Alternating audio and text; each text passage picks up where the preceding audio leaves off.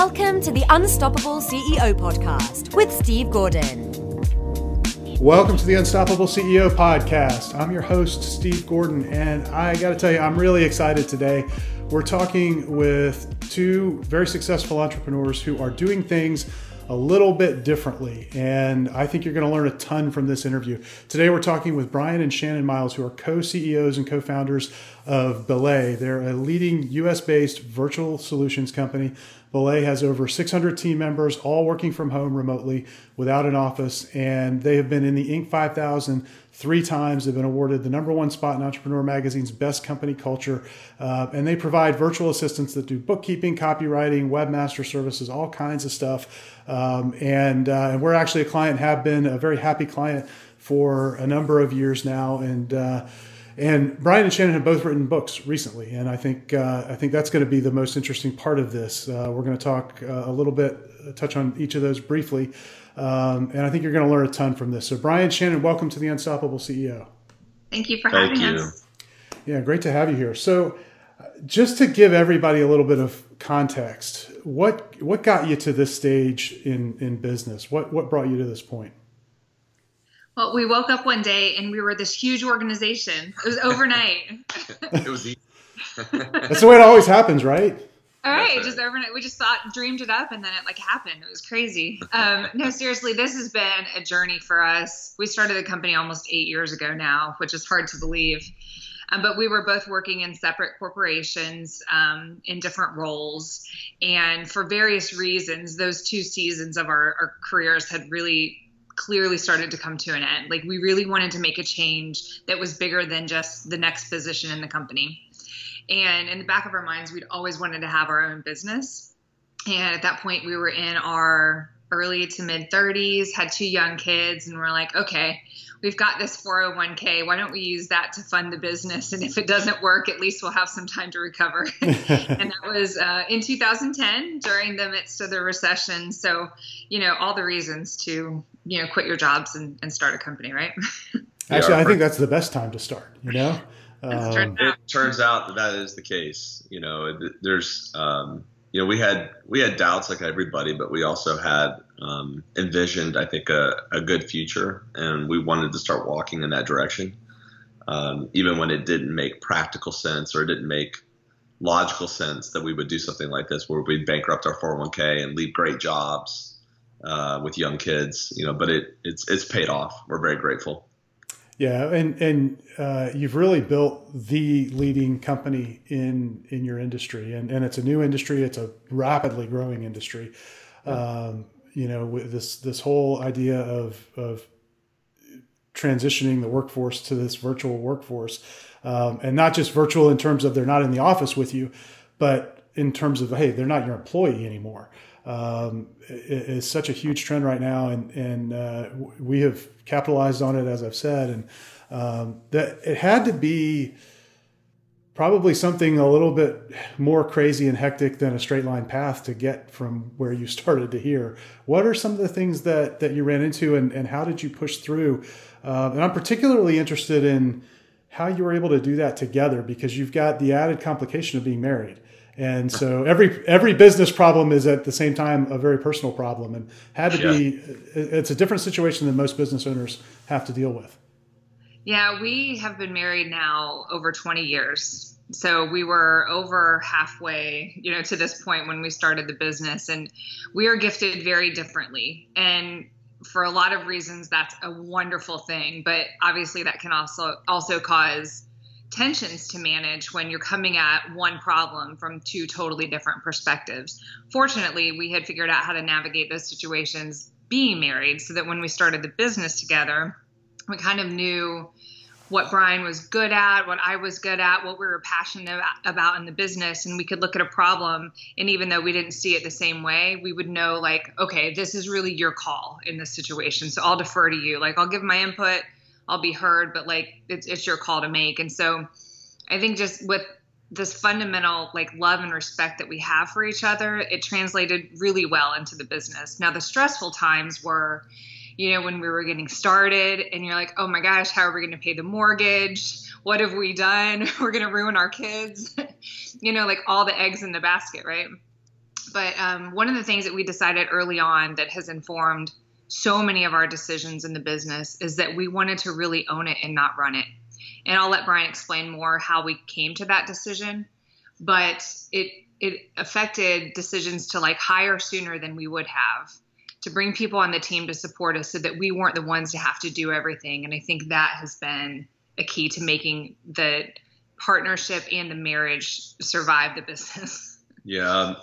Back in the summer of 2011, I was climbing a mountain with a good friend of ours that's been wildly successful in business. His name is Jeff. And Jeff and I were on the Grand Teton at about 10,000 feet. And I made some comment in the tent about, owning my business. And he just stopped me kind of midstream and said, "You don't own anything." And I'm like, "Yes, I own something. What are you talking about?" I was 7 months in, feeling confident, and he goes, "You don't own anything right now." He said, "The day that the business doesn't need you day to day is the day that you own the business. Until then, you run a business." And that was like, a gong in that tent that day. And so we climbed to the top, we came back down, and Shannon was in Jackson Hole. And I told her, I'm like, we've got to change the way we're operating this business. I want to own this thing. We should own it, not run it. And so that's become really a mantra for us. And it's informed a lot of our decisions from that point. That's I think a key mindset shift. So that at an early stage in the business, that requires some real courage, because to get there, you've got to spend money that is probably in short supply in the business in those early days. How did you grapple with those decisions? What were some of the first hires that you made? How'd you work through that?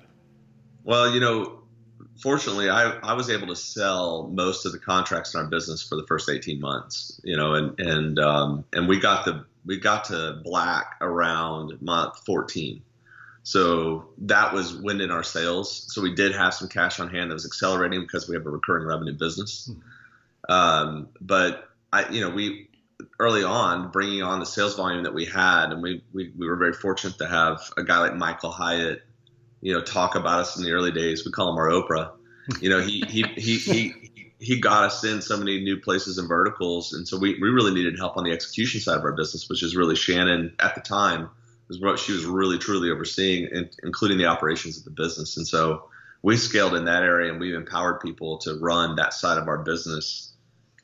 Yeah, and we used contractors for a long time, the first being an assistant for Bryan, who was his assistant in his old company. We really practiced what we preached. Mm-hmm. The second was to outsource our bookkeeping. Yeah. Because when we were getting everything set up, it seems cheaper to do the work yourself, right? Mm-hmm. It seems like, oh, it's too expensive, I can't afford to hire somebody else to do that. But when you're honest about the value of your time and where you would get the greatest return from investing your time, for me, bookkeeping was not that thing. That's right.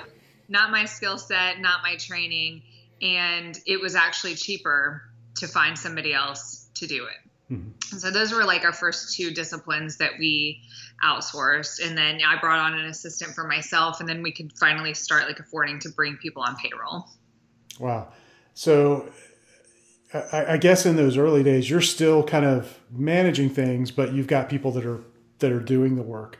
And so at this point now, you're 8 years in, have you transitioned to a situation where you've got the team managing? In other words, it's self-managing? Yeah. Going back real quick on that point, we were managing things, but it was our vision of where we wanted to be. We envisioned ourselves owning and allowing people to really run the business. And so when you're managing things, and this is true of any business that's starting off or an early struggle, where you are in early struggle is temporary if you keep doing the right things and you've got a vision for where the business can go and you've got passion and heart behind it. And we had that. We still do today, but you've got to envision and see yourself in that direction before, even though you are, washing bottles in many directions. Mm-hmm. So, but today, we've as co-CEOs, we have a CFO and a COO now that really run the day-to-day of the business with the leadership team we have in place. And that leadership team is responsible for all aspects of the business. And Shannon and I can work on the things that we see that are important to us that will help accelerate the business as co-CEOs to the company. So we really, truly today own this business and not run it. Yeah. So few businesses ever make that leap. And I know a lot of people listening to this are going to, it's that whole, Michael Gerber, work on the business or work in the business. And I hear that so many times when we're talking, whether it's with clients or potential clients or when I'm out speaking, everybody likes to refer to that. But very few people know how to get from point A to point B.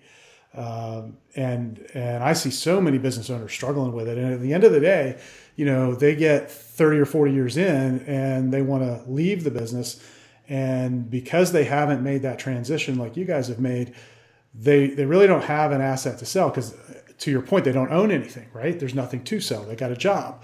They just happen to be the boss. So if you're talking to somebody who's in kind of that position and they see the vision, I think every entrepreneur sees it and they want to get there, but sometimes it's really difficult to see the path. What would you say to them as they're listening right now? I think there's three things. The first is trust. You have to trust other people to take on what you currently own in the business. The second is training. You have to train them to do not just the job that you've been doing, but to train and guide them to what you envision for their role. And then I think you have to transition. You have to get out of their way and truly allow them to lead so that every decision doesn't have to filter through you. Every idea doesn't have to come from you. Every problem doesn't have to be solved by you. So if you trust them, and you need to, that's the underpinning of all of this to make this work, and you train them well, and then you transition out, that's how you can grow your business as quickly as we have, as well as really get out of it being just your job, but to own it and not run it. We see a lot of business owners that the reason they stay small, or there's a couple of reasons. One is they're just happy and they're having fun. And they know the pain it would take to kind of scale up from there. But there's another group of businesses that stay small, and it's because that owner has decided they have to be the hero to everything. Mm-hmm. And they have to solve every problem, and everything has to go through them. And we see that a lot. And we're not heroes. We've taught our team, look, don't come to me with problems. Come to me with solutions to those problems, and we'll talk through those, or you'll give me your best ideas for how we solve these problems. And over time, people are empowered to just solve problems in our business, and they can be the hero. And then hopefully that replicates itself throughout our business as we grow up as well. But we just decided that we didn't need to be the hero and solve everything. That there's plenty of great people, like Shannon said, that we trust. And ideally that's the currency in our business is trust. We trust them to execute on behalf of our business. Yeah, Bryan, as I was going through your book, that you put so much emphasis in the beginning of that book on this idea of trust being kind of the central theme in your company culture. And I love the way that you framed that. But that's a difficult thing to do. For most people, they get so worried that something's going to get messed up. And it's fine. I used to, in my previous career was in engineering, and we used to build these large subdivisions and put, big, massive pipes in the ground. And if you messed that up, there was a real monetary consequence, and it had lots of zeros behind it. And, never forget the client we'd had for 25 years. He said, he never worried about mistakes as long as they were paper problems. He's like, you guys have systems in place and you lean into problems and all of that's great, but mistakes never bother me because most of the time they're just paper problems. Yeah, if we put a pipe in the ground in the wrong place, that's a big deal and it's going to have to get fixed and there's going to be a consequence for it. But 90% of the time, the problems are really a lot less significant than we make them out to be. And sometimes putting that in perspective is really, really useful. As we record this, just back from visiting my dad, he just had open heart surgery. Okay, I get if you're like an open heart surgeon, you can't really have a lot of room for mistakes. But for all of the rest of us, like the rest of the 7.28 billion people on the planet, however many there are, minus the few heart and brain surgeons, right, mistakes aren't that painful. But sometimes we make them out to be this crazy, crazy thing. And the approach that you described and having worked with your people, we've got one of your team members is a member of our team and it's so refreshing. Like when they come to you and they know, and we tell them up front, look, if you make a mistake, it's no big deal. Like, let's just use it as a learning. As long as we learn from it, we're okay. And because you guys have already put that into them, there's no fear. And I think that's one of the big things that causes people problems. In fact, I have a client right now that we're working with where their employees are so afraid to make a decision that now everything gets delegated back up to the CEO, and the CEO is never getting out of that role. Yep. You know, and I to me that mindset shift is the key to getting to where you guys are today. And congratulations on recognizing it. Thank you. Thank And you. I mean, the point about healthcare is so perfect. That's the industry I came from before we started this. Like, my client was a hospital. And so I remember even in the early days, and I say it now, guys, we don't work in an ER. Like, nobody's going to die if we mess this up. So we would rather have speed and agility and quick changes in the business, knowing that we're not going to get it perfect out the gate, but also knowing nobody's going to die as a result of it. So I completely identify with that analogy. It's true. But those kinds of like, get ahead of yourself and like, for the speed and the sake of the business, let's take some risks, and knowing that, yeah, there are going to be, mistakes and problems along the way. That gives everybody the freedom to try, and like you said, they're not afraid to make a decision and know that they're going to be backed up, even if it wasn't the right one. We've all made those mistakes. Yeah, everybody has, and nobody's immune. And I think that's a really great point for everybody listening who owns a business to know at some point you were the one that made the mistakes and somebody trusted you. That's right. So turn that around. So on that point, let's take a quick break. We'll be right back with more from Bryan and Shannon. And Shannon's got a new book coming out. We're going to hear all about that. Stay tuned. Hi, this is Steve. I hope you're enjoying this interview. We've got more to come in a minute, but what I'd love for you to do right now is rate this podcast. Leave us a review, rate us on iTunes. It'll really help others discover the podcast and help us help other CEOs, other business leaders become unstoppable. So if you go to unstoppableceo.net/iTunes, you can find instructions there and links that will take you right to where you need to go to review the podcast. Thanks so much. Now back to the interview. Welcome back. We're here with Bryan and Shannon Miles. And Shannon, you've got a new book coming out. And the book is called The Third Option. And I'd love for you to talk a little bit in kind of the pre-interview before we started. We talked a little bit about this, and I think it's just a fantastic concept and good timing for it. So tell us a little bit about the book. Thank you. I'm super excited about it. It comes out April 10th, and it is called The Third Option, like you said. But the tagline is why a woman doesn't have to choose between a career and family, but can actually have both and succeed. Because I think a lot of times, and I've had this in my own life, that we're forced to make a choice between working full time outside of the home or not working at all for whatever reason, whether that's you decide to start to have babies, or maybe you have aging parents and you have to leave the workforce for that reason and that season to care for them. But the truth is there are so many options in between those two choices that we need to have a conversation about, like as a society.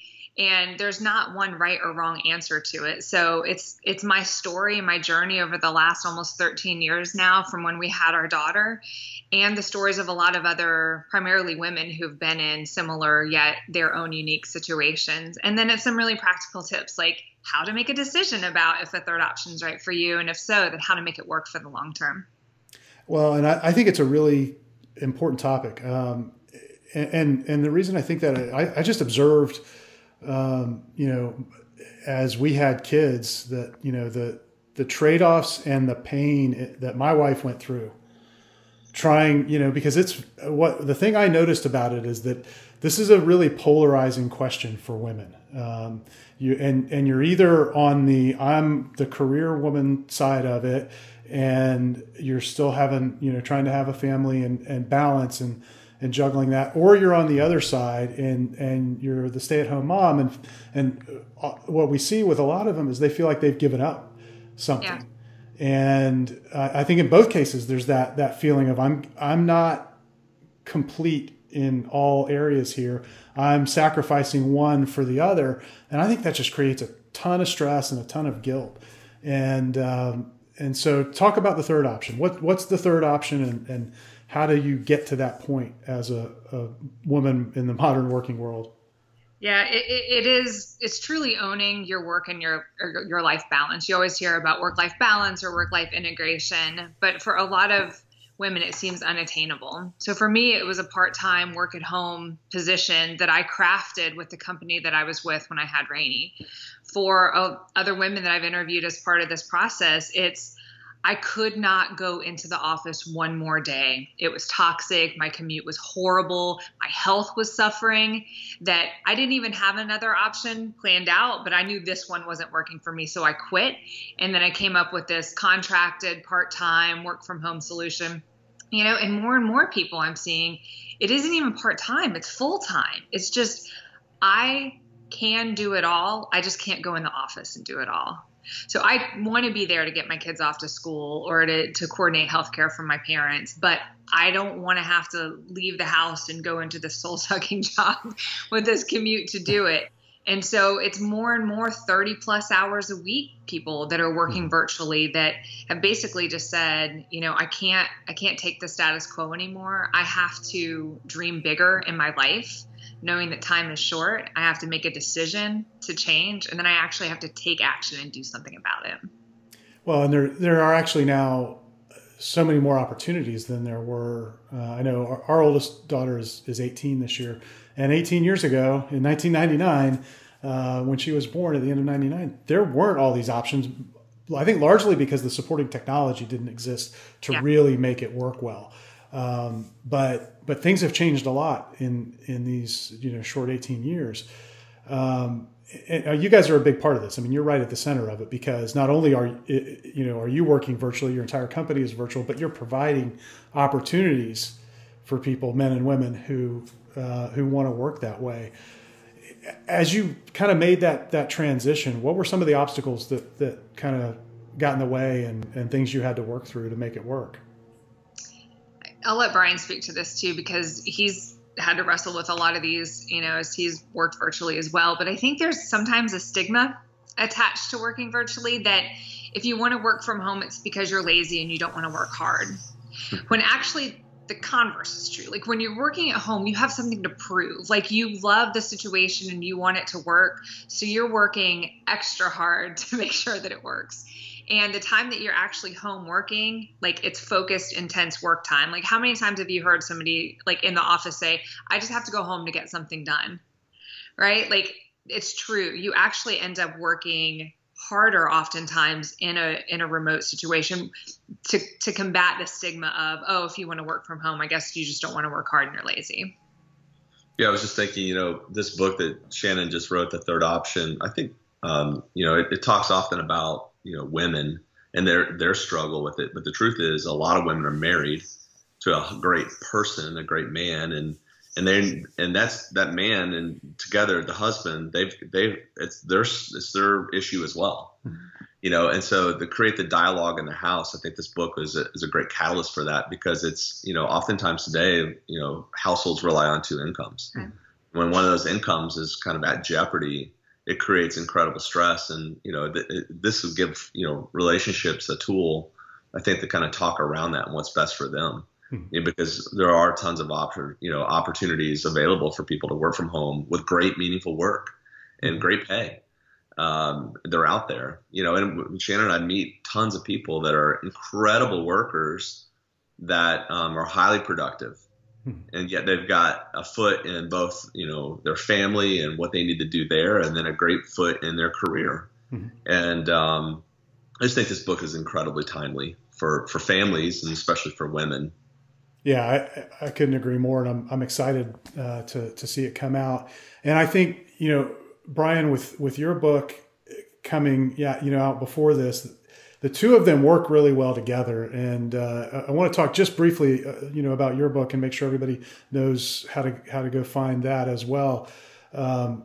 Because I think as a business owner, you want to look at both of these. I think this is the future of the way we're going to work. And we operate as a completely virtual company. And we have now for 5 years, I think. And I think this will be our 5th year. And before that, we were mostly virtual, but I had an office and I was the only one that went to the office. All of our team was elsewhere. And I finally realized this is stupid. Why am I putting myself through this? But I think it's the way of the future. But I think there's a stigma. You mentioned the stigma for employees. I think there is that same stigma for companies being perceived as, not a real or a legit company. But I will tell you, we have been able to hire better talent because, we just added a team member from BELAY who's in, Alabama, about 6 hours away from us, that we couldn't have added, here locally. My assistant is 4 hours away in Orlando, and she's a super talented woman who was had a really great career. Became a stay-at-home mom when her kids were born, and then they got to an age where she had time and wanted to be doing something, and it was a way to get that talented person in that I couldn't have done in a traditional environment. So I think this is the way of the future, and I know you guys think that too. So, Bryan, just kind of give everybody a quick introduction to your book and where they can find it. Yeah, sure. So it's the book's called Virtual Culture: The Way We Work Doesn't Work Anymore. And it's really just our observations over the last 7 years, how we've seen large corporations struggle with bringing in new leaders because they don't want to work in an office.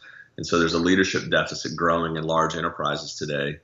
And then you've got startups saying, I refuse to build an office. I refuse to do this. We can do this all virtually. What tools do we need to do this? And so we sit in this unique space in our business where we deploy people to work in these types of organizations.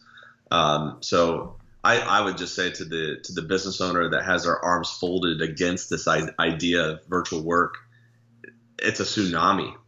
It's coming for you. If not in this decade, the next. And I think that the prudent business owner will step up and say, okay, how do I really address this? How do I really get ahead of this for the sake of our business? And it's not just small companies. Large enterprises are struggling and thinking through, how do we send people home? How do we get the productivity we need out of them? And what they're finding on the other side of that decision is they're more productive than ever before. So that's really our observations in the first part of the book. And then really the other part of the book for Virtual Culture is our playbook for how we created a virtual company. It's not the playbook, but it's what we did inside our organization at BELAY to create a meaningful company that people wanted to be part of, where adults were trusted, and we could produce a really great result all without an office. And I've received a ton of great feedback. It's been really fun to hear how this has impacted organizations and leaders and has challenged their conventional thinking about offices. But you can find that more information about it at virtualculturebook.com. And I really so appreciate the fact that you've written all of the thinking down that went into building it, because I think we're at such an early stage of this trend. We're all trying to figure it out. There is not one right answer, but there are a lot of good answers out there, and yours is just a fantastic resource for anybody that's looking at it. And if you haven't thought about it yet, you need to really think about it. In fact, I was just having breakfast this morning before the interview with a longtime client who just had an employee had to relocate to a city 2 hours away, didn't want to lose the employee. And he was really like pulling his hair out, because this, he's an older guy, been in business for a long, long time, almost 40 years in business. This was a new idea. And I said, why don't you just, have her work over there? And we talked it through for about an hour and a half, and he walked away with a plan. And they've just completed their first week of working that way. And he's like, it was a huge success. I don't know why I was worried about it, and it's working great. It's actually opened up a whole new market to him now. She can go call on prospects in that other city. So there are a lot of different ways that you can look at this. And Shannon, before we wrap up, I want to make sure that we let everybody know where to find your book. It's out. It'll be out by the time they hear this. So where can folks go to find your book? Yeah, they can go to mythirdoption.com and order the book there, or they can go to Amazon to order it. There are also a lot of resources on that site too, and people have the opportunity to review and share stories about how their third options worked for them. And I'll say at virtualculturebook.com too, there are some amazing resources to help companies, whether they're already virtual or thinking about going virtual, that'll help them sort of navigate those decisions. So check out both those sites. Okay, great. And we're going to do something special. We've never done this before, but we're going to do it because I think it's going to be fun. I'm nervous now. No, Okay. For folks who are listening, go to our website and go to unstoppableceo.net/podcast. And when you find this episode, I want you to leave a comment and describe either what you intend to do to move to a more virtual company or what you're doing now. Share your best ideas and what's working. And we're gonna find the best comment there, and we're gonna send you a copy of both Brian's book and Shannon's book. So go to unstoppableceo.net/podcast and share your ideas, because I think this is worth having a conversation about, with the audience, and everybody's got good ideas about how to make this work. So any final thoughts you want to share with everyone listening before we wrap up? First of all, thank you for being a long-term client. We're super grateful. Thank you for having us on. And I just want your listeners to know that they don't have to do this alone. There are organizations like ours or other organizations that are built around supporting growing businesses and organizations. So don't let the idea of virtual scare you from thinking, okay, I'm gonna be isolated and alone. There are organizations like ours set up there to support you and cheer you on. I think one thing that I would say is that, this idea, this notion that you can own your business, not run your business, is possible. You might be in the weeds today and you've got to do a bunch of tasks that are, very low level, but, you're thinking that you're on the business, but it is very possible. And we know that a lot of leaders are actually pretty lonely, and I just would encourage those people that, go back to the thing that you fell in love with when you started your business, that passion that was there at the first day of your business when you went and filed for that license or you funded it or whatever, and go back to that and then start sharing that with other people so that they can get excited about that love and that passion. And what you'll find is you won't be alone, and you'll find people that will pick up that vision and carry it forward for you so that you can start to own the business and not run the business. It's completely possible. Yeah, it is. And it's closer than you think. And I think that's the important thing for folks to understand. Thank you guys both so much for investing some time with me this morning. This has been a lot of fun. I'm glad we finally got to meet, and looking forward to diving into your book when it's released here shortly, Shannon. Awesome. Thank you so much, Steve. Yeah, thanks for the opportunity. Thanks for listening to the Unstoppable CEO podcast.